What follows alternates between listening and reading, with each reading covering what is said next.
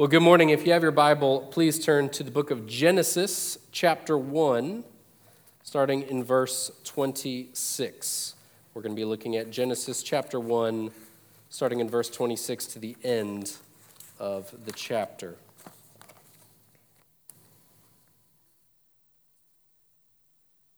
And hear now the word of the Lord. Then God said, "Let us make man in our image and after our likeness, and let them have dominion over the fish of the sea, and over the birds of the heavens, and over the livestock, and over all the earth, and over every creeping thing that creeps on the earth." So God created man in his own image. In the image of God he created him. Male and female he created them. And God blessed them. And God said to them, "Be fruitful and multiply, and fill the earth and subdue it, and have dominion over the fish of the sea, and over the birds of the heavens, and over every living thing that moves on the earth." And God said, "Behold, I have given you every plant yielding seed that is on the face of all the earth, and every tree with seed in its fruit. You shall have them for food. And to every beast of the earth, and to every bird of the heavens, and to everything that creeps on the earth, everything that has the breath of life, I have given every green plant for food." And it was so. And God saw everything that he had made, and behold, it was very good. And there was evening and there was morning, the sixth day. This is the word of the Lord. Something you might know about me, I really enjoy cooking, and I started really cooking when I was in middle school, really simple things. And so back when I was a middle schooler, a friend was coming over. We had one of those boxed cake mixes, so I decided I'm going to bake a cake. Made the cake, came out great, iced it. We're eating a slice of this cake, enjoying it together. And then my friend's like, "Oh, this is pretty good. Is this homemade?" And I was like, "No, I made it, but it's from the box mix." And he's like, "Oh, so it's not really homemade." It's like, geez, that's a harsh thing to say to your friend. But there is something special, right, about something that's made from scratch, something that's homemade. Think about you might have memories of your grandma's, made from scratch pie during Thanksgiving or something like that. And you've had other pies, but it just can't seem to compare to that homemade from scratch with extra love in it. Well, when we're looking at this passage and we see God creating humanity, we see this extra little bit of love, this made from scratch, this uniqueness that comes into it. So the question I want us to think about is, what can we learn about the God of the Bible from the way he created all things? And the key truth that we'll be looking at is that we see God's goodness in his careful design of all of creation, and especially the image of God in all mankind. So we see when God creates man, right, he doesn't create him component leftover parts that he's cobbling together, and I guess this is humanity, that's good enough. No, we see that God is taking extra special care when he creates mankind. That we can see about the God of the Bible, something unique here, that when God creates man, he creates him with an extra special caring attitude. Right? That the complexity of his crafting of humanity reveals the depth of his love for what he has created. In verse 26, right, he says, "Then God said, 'Let us make man in our image after our likeness.'" Now, many commentators, and we'll see a quote from Calvin here in a minute, have highlighted that line there is very unique in all of Scripture. Right? That with everything else God made, he just spoke it into being. Let there be light, and there was light. Let there be birds, and there's birds. Let there be fish, and there's fish. But when it comes to creating humanity, there's a pausing. There's a thoughtfulness. There's a considering within the Trinity of the complexity of what they're about to do. Right? There's a consulting with one another in this especially important moment in the scope of all of creation. Which is kind of mind-blowing because, God just created the planet Jupiter a couple days before, and the mountains and the oceans, which are immensely complicated and massive things. And beautiful to behold. And yet it's with mankind that God stops to give special consideration. That we too should stop and give special consideration to the care God has for us. And sometimes, if we're being honest, when we look at our world and when we see the brokenness of it and the sinfulness in it, when we see sickness and disease, when we see shootings and fires and floods, sometimes we doubt that sense of caring. We tend to doubt that sense of consideration from God. Where is God in the midst of those moments?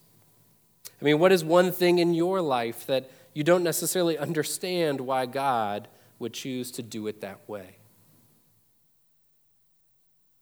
You know, I love the book of Job, and Job goes through immense suffering, if you're familiar with it.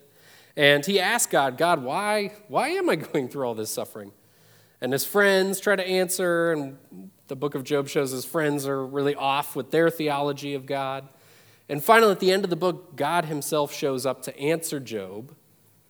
But it's not the kind of answer we would expect. It's not, okay, God, tell me why you did this. Okay, well, I did it because of this, this, and this.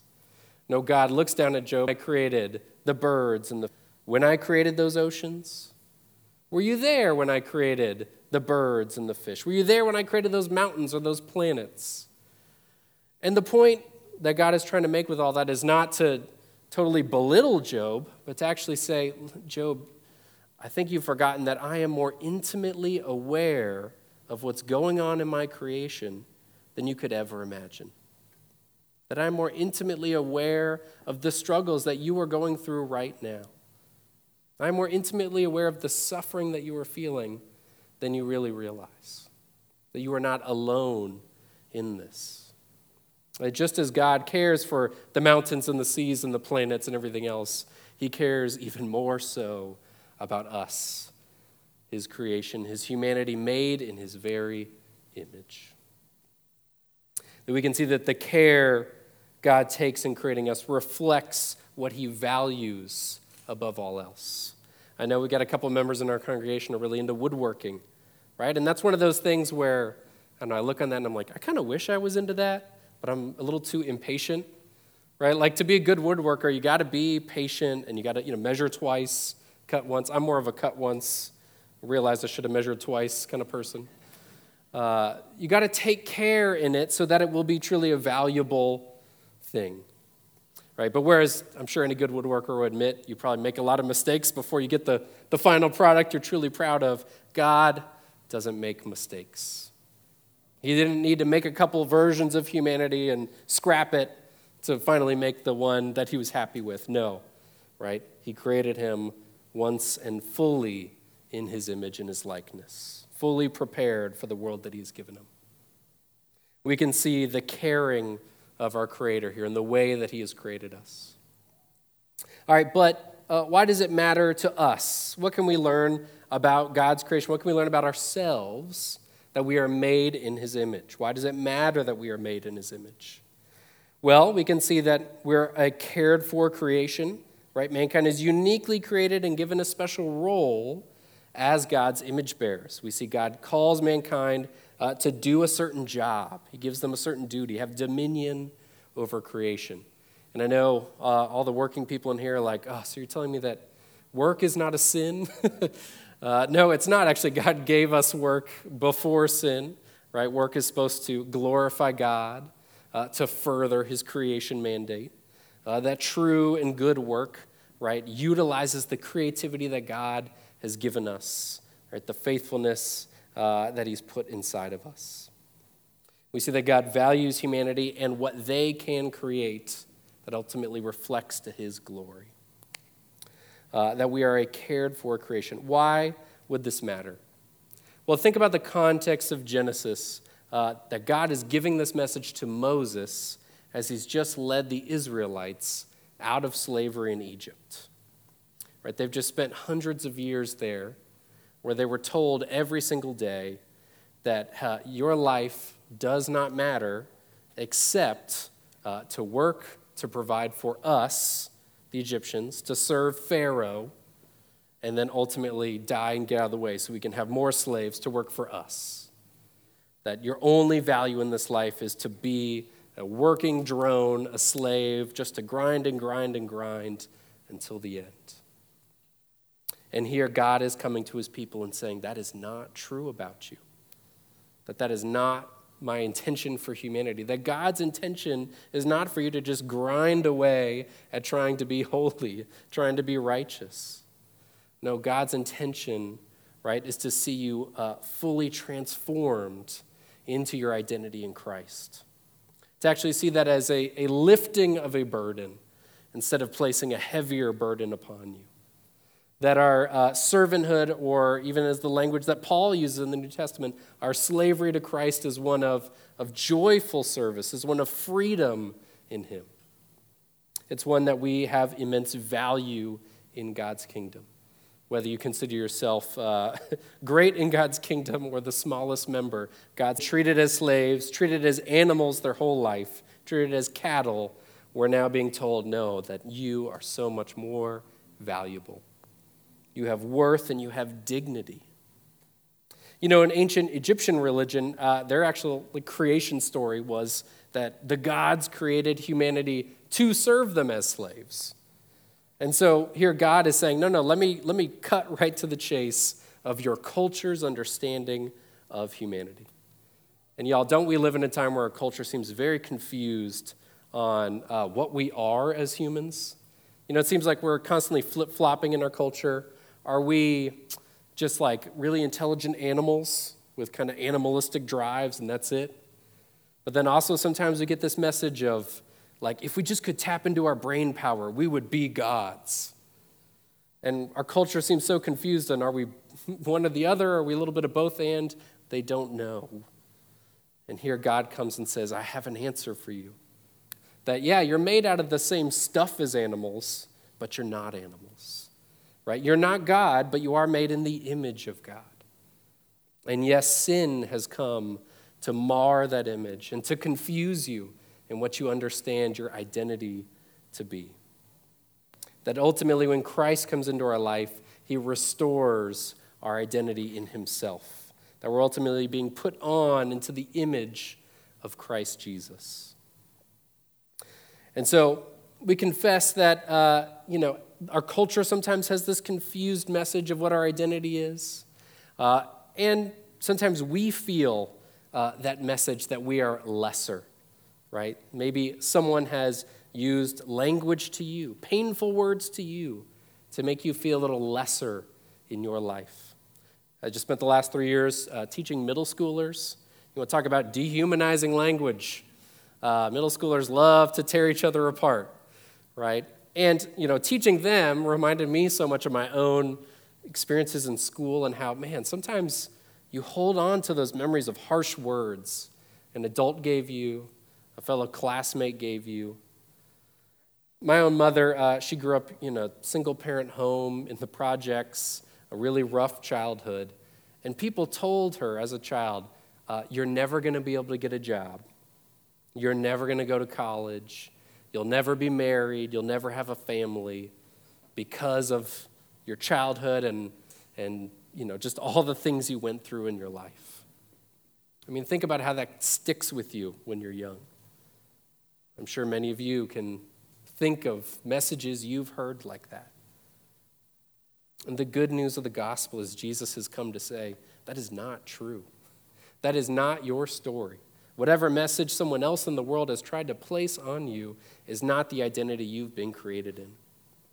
Reached out to the people of their project building they lived in. And one of the favorite things he would say to the young people of that community is that God does not make trash. God does not make trash. The very last verse here is God looking at his creation and saying, this is very good. I think of that as like a proud parent holding their baby. We've got a lot of babies being born in our congregation. Yeah, you remember that moment? The baby's just been born and you look at it and there's this sense of awe, inspiring, like, how did we even make this? It's so good, it's so amazing, and yet I feel so insignificant in comparison to just the greatness of creating life. how much more so when God looks at his people? It says, these are my children. These are my people. They're made in my image, and they're very good. Some of us may struggle with that sense of being devalued, dehumanized, heard that kind of language our whole life. Maybe some of us, on the flip side, tend to struggle a little more with being like Pharaoh in Egypt, a little more thinking a little too highly of ourselves, wanting to make ourselves a little more godlike and devaluing others so that we could feel that way. If we're being honest, we're probably a mix of both. We struggle with insecurities, we struggle with feeling less than or devalued, and then at times to make ourselves feel better, we put others down, and we'd rather trample on them. We would use our powers, whatever they may be, to try to build ourselves up into a higher status. That God looks at both and says, look, Pharaoh, you are not a god, and slave, you are so much more. Right? That God's people have this amazing equality in our creation before him, an equality of dignity, an equality of being made in his image. We see God's great care for us in the image that he's given us. And we see that this image, right, it informs so much of our theology. Honestly, we could stay here for days talking about, the implications of this passage. But just to look at a few, right, when we see the image of God in all creation, that's really our Christian understanding of the value we place on human life, right? The human life of all ages and stages is valuable, is worthy of life, right? That we don't write people off just because of, maybe they've hit a certain age or they struggle with a certain physical ailment or anything like that. No, we see that inherent dignity in all of them.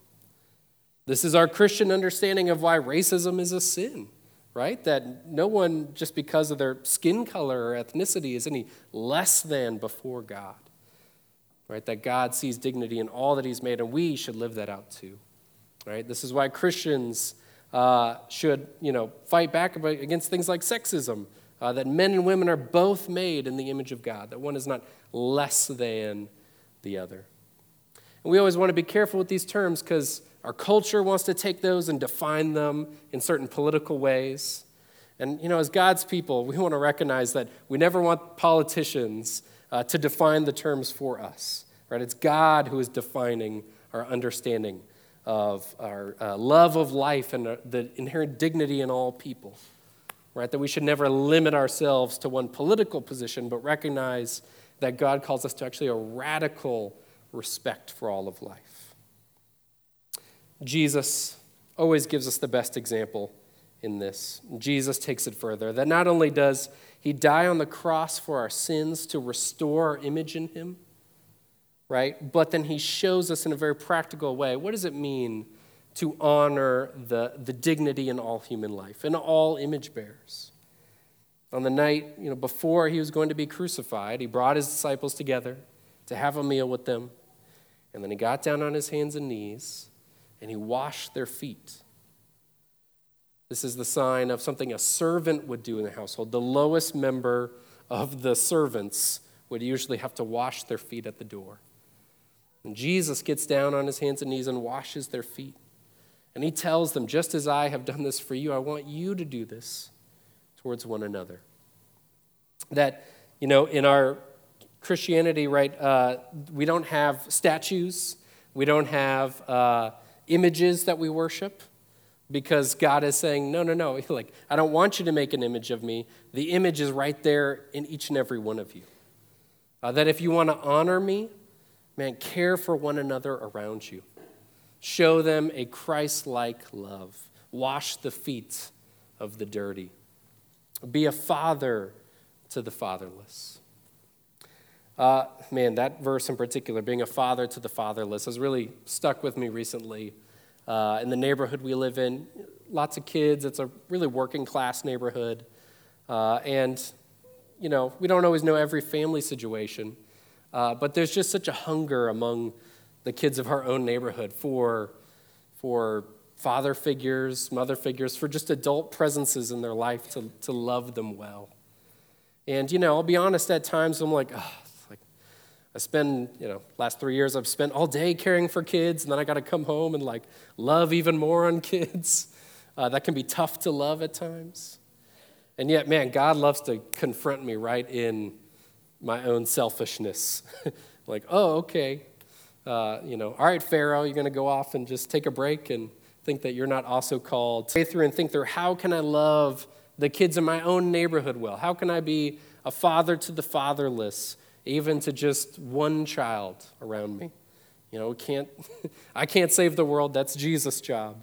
But maybe I can be a mentor just to one nearby. Maybe I can show that servant-hearted love to just one.